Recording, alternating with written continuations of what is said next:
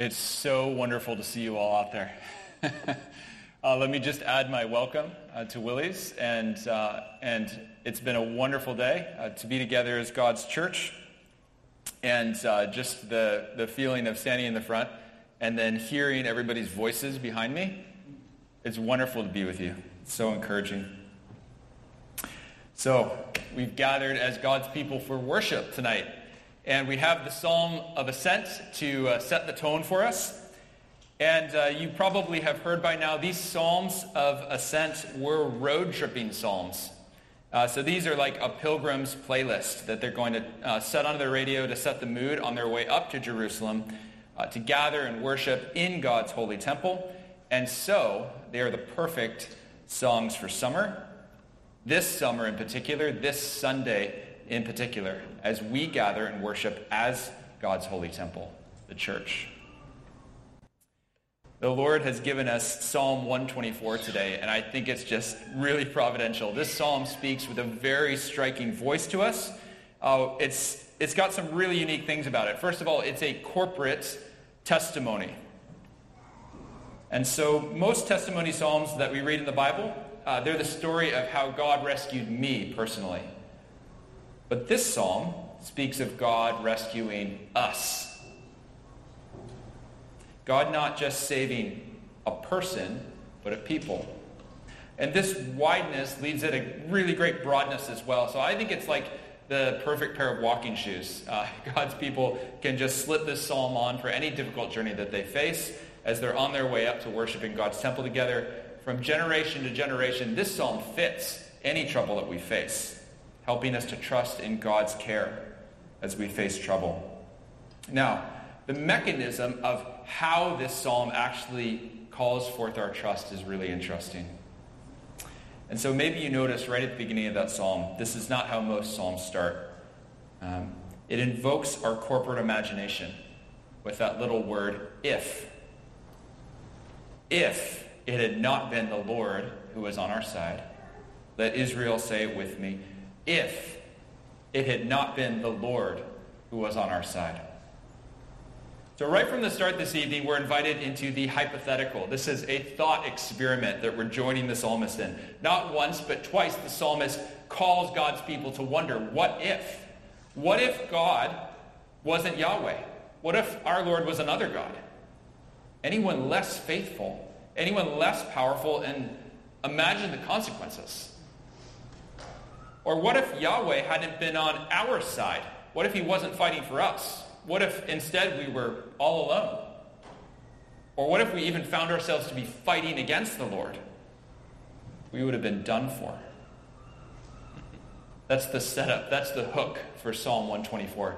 And the first half of the psalm follows this question all the way to its end. And so verses 1 to 5, they lead down this trail of what if. And it goes down. It certainly goes down. All the way down to certain disaster. And once we've seen that trajectory, we get to verse 6 to 8, and that takes us all the way back up, back to our firm foundation, who is the Lord, our helper, the maker of heaven and earth. So let's look at the first part of that, and we'll engage our imagination together. Verse 2, if it had not been the Lord who was on our side when people rose up against us, then they would have swallowed us up alive when their anger was kindled against us. So some psalms describe a very specific situation of trouble, injustice, slander, or betrayal. Not this psalm. This psalm is very broad.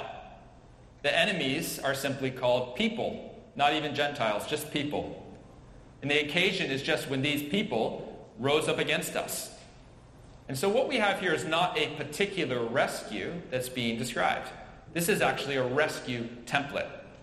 It's a pattern for understanding God's people in the world.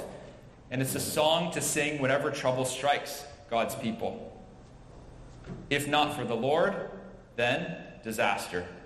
That's the template. So, it's not a story. This psalm is not a story. It's the story of God's people in the world. It's the story of Scripture is Psalm 124 played on repeat over and over and over the grave yawning to swallow us, with the Lord coming to rescue us. Just think of little Israel the unlikely hero, the underdog, always squashed between these larger, more powerful nations, inhabiting this land that is just literally a highway for the world's armies to go back and forth on. Every square inch of their existence is low-lying land that's been reclaimed from the sea. And all they have to protect them is their Lord God Yahweh as this buffer around them. The waves and the tempest are beating against them. His purpose, his people, his plan, just beating against it. Because God's people are an aberration from the natural course of a fallen world. Naturally speaking, God's people should not exist. Without their Lord, they cannot exist. But God's redemptive purpose and plan reaches down into this hostile world, and by an act of divine creation, calls forth a people where life is impossible. There are no people of God without God. So, just imagine if he were not on our side. Then, verse 4, the flood would have swept us away. The torrent would have gone over us. Then over us would have gone the raging waters. Whenever I drive through the Massey Tunnel, I imagine it catastrophically failing right when I'm in the middle, right? The deepest part. Yes? Anyone else? No? Okay, that's good.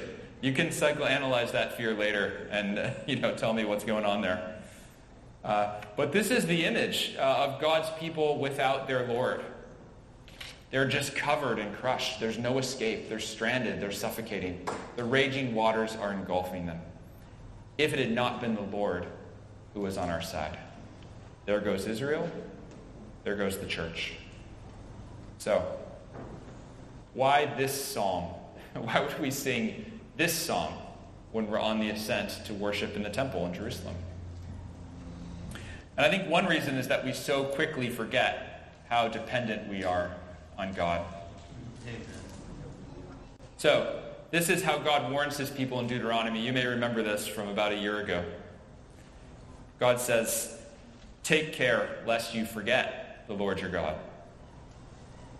Lest, when you have eaten and are full and have built good houses, then your heart be lifted up and you forget the Lord your God, who brought you out of the land of Egypt and out of the house of slavery. Beware lest you say in your heart, my power and the might of my hand have gotten me this wealth." This is what the Lord says in Judges. Then the Lord said to Gideon, "You have too many people for me to deliver Midian into their hands, lest Israel glorify themselves over me, saying, my own hand has saved me." So, in the good times, we take our lives and our success for granted, and the dependence that we had in those times of trouble transmutes into pride, into what we have made of ourselves. My own hand has saved me. This is a place of great spiritual danger, because then we've actually come to believe, we've come to actually choose for ourselves what the psalm has imagined as a worst-case scenario, that God's people are trying to exist without their God, and the tsunami that inevitably follows.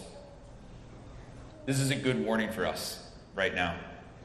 The economy is chugging along, the sun is shining, the vaccine is flowing, and those desperate prayers of 2020 are easily forgotten. There's a bright day ahead of us, it seems. Psalm 124 calls us to remember the reality of God's people, that we are utterly dependent on our Lord. His word, his power, his promise, it's all gift, it's all grace. We have nothing else to protect us. And whatever assault has just dissipated against Christ's breakers is just a prelude for the next one. Without the Lord on our side, we will be swallowed alive. But what if the Lord is on our side? If he is on our side, then we can turn our eyes away from warning, from this disaster that looms, and we can set them on his certain rescue. Psalm 124 invites us to reckon with our fragility in order to see God's strength. And once we have seen it, we can place our trust in his rescue rather than in our best efforts or the strength of our hand. So, we're now at the bottom of the trough in this psalm. And we're going to begin the ascent. And we're going to look at the rescue in the second half of our psalm. So verse 5, blessed be the Lord. So we've now left what if, and we've entered what is in the psalm. After imagining where we stand without God, now we turn to recognize the rescue that we have in him. And these 3 short verses lay it out very quickly, and they progress as they go along. And so it starts out with a near miss, and then it becomes an escape, and then it's revealed as a rescue. So line by line, in the end of this psalm, the trouble grows worse, and the rescue gets better. Blessed be the Lord, who has not given us as prey to their teeth. So I imagine this like a slow-motion nature documentary. So you know when the lioness is like coming, chasing the antelope and takes that swipe and then just barely misses and the antelope gets away. That's what's kind of being described here. So the enemy's jaws have just snapped. They've closed empty right to the side of us, just missed us. Whew, we think that was close. And then verse 7 says, we escaped like a bird from the snare of the fowler. And so now we're actually imagining something different. We're imagining a bird, and its foot is actually in the snare, and it's thrashing about a little, and finally it kind of slips away, and it flies free. And we think that was lucky that the bird got away. But then we see that's not actually the case at all. It says the snare is broken. So in other words, the bird doesn't slip free from the trap. The cord is cut by the Lord, our helper. And so the truth of things is finally revealed here. What could have been a near miss or just a lucky escape is actually a rescue. What at first seems like good fortune is actually revealed to be God's hand. Now I have to say that a trapped bird is not a power image. This is not the spirit animal you would want. You don't want to be a trapped bird. What could be more helpless than a trapped bird? Once they're snared, they don't have fingers. They can't untie the knots. They have no teeth to chew, protect themselves. They don't have wings anymore to bear themselves away. And so once they're bound and tethered, they are powerless in their most defining trait, which is effortless flight. And we, the church, are the bird. And 10 years ago, we walked out of St. John's Shaughnessy, and we came to this building. And nobody knew if there would still be a church when all was said and done. But God rescued us. And when COVID-19 began, we went into lockdown, and we looked at each other, and we said, what's going to be left by the end of this? Who's going to be left? There's not going to be a church left by the end of this. But God has rescued us. Here we are. Those are just 2 stories from 10 years, from one little church in Western Canada. Imagine the testimonies we could tell as God's church, his worldwide people. Disaster after disaster, close call after close call, but God has rescued us, and his gospel grows across the world. I don't know about you, but I feel that it's easy for COVID to already feel like a blip on the radar, to already feel like it's in the rearview mirror. And so my eyes have slid off of this deliverance that I've just experienced and are now fixating on the waves that are on the horizon. And so we can look at the laws that are being passed. We can look at the trajectory of our culture, the shape of our schools, our courts, our leaders. We count the unmarked graves of Indigenous children who died under the care of people who were claiming to serve Christ. Church buildings burn from arson. Our province burns from wildfires. One wave breaks, only to give way to the next. It is tempting to live in anxiety and fear and despair. But if Psalm 124 is the story of God's people, can we take this template and put it on to those things that we're feeling right now? If we can do that, then our story of certain destruction becomes a story of certain rescue. Last summer, we took our kids rock climbing for the first time. And the first kid climbed 20 meters up, and I lowered her safely back down. And the second kid climbed 20 meters up, and I lowered him safely back down. And the third kid climbed 20 meters up, and she would not come down. Because in order to be lowered down, you have to let go of the rock and hold on to the rope and trust it. And she did not trust the rope. And so I was down at the bottom saying, "I've got you. It's fine. Don't be scared. You won't fall." And she said, "No." In fact, she said, "Can't you see I'm terrified?" I didn't even know she knew that word. And she said it with the visceral emotion of terror, which broke my heart as a parent. And there was nothing to be done. But there was a rock climbing guide that was on the wall next to us that was leading a group. And he said, "I'm going to help." He climbed up. He went up on his own rope next to her, and he put his arms around her. And she let go. And we lowered her safely back down.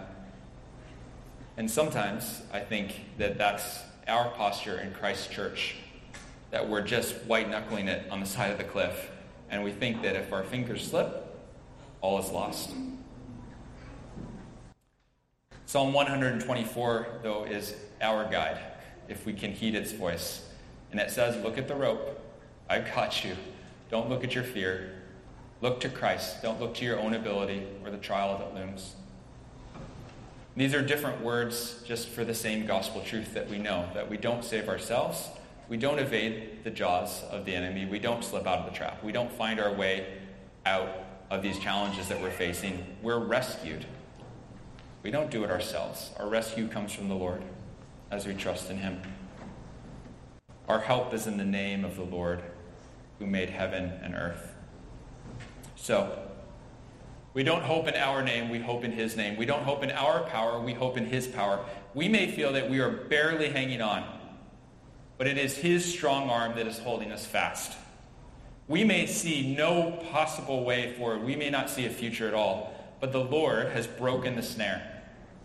So, I think there is just one application for us really from Psalm 124, and that's to remember our utter hopelessness without Christ and our complete safety in Christ. If the Lord was not on our side, the waves would have swallowed us whole, but in Christ, God has shown us once for all that he is on our side. Nothing can threaten his rescue. Romans 8 puts it like this: if God is for us, who can be against us? God has shown us that he is utterly for us, St. John's, by the life, death, and resurrection of his Son. He who did not spare his own Son, but gave him up for us all, how will he not also with him graciously give us all things? Our help comes from God, who justifies us. He is the maker of heaven and earth. He has made a way for us, and there is nobody left to condemn us. He has seated his Son Jesus at the right hand to rule and intercede for us. The rock that the builders rejected has become the cornerstone. So we know that however it looks and however it seems, neither death nor life, nor angels, nor rulers, nor things present, nor things to come, nor powers, nor height, nor depth, nor anything else in all creation will be able to separate us from the love of God in Christ Jesus our Lord. Our help is in the name of the Lord, the maker of heaven and earth. Amen. Will you please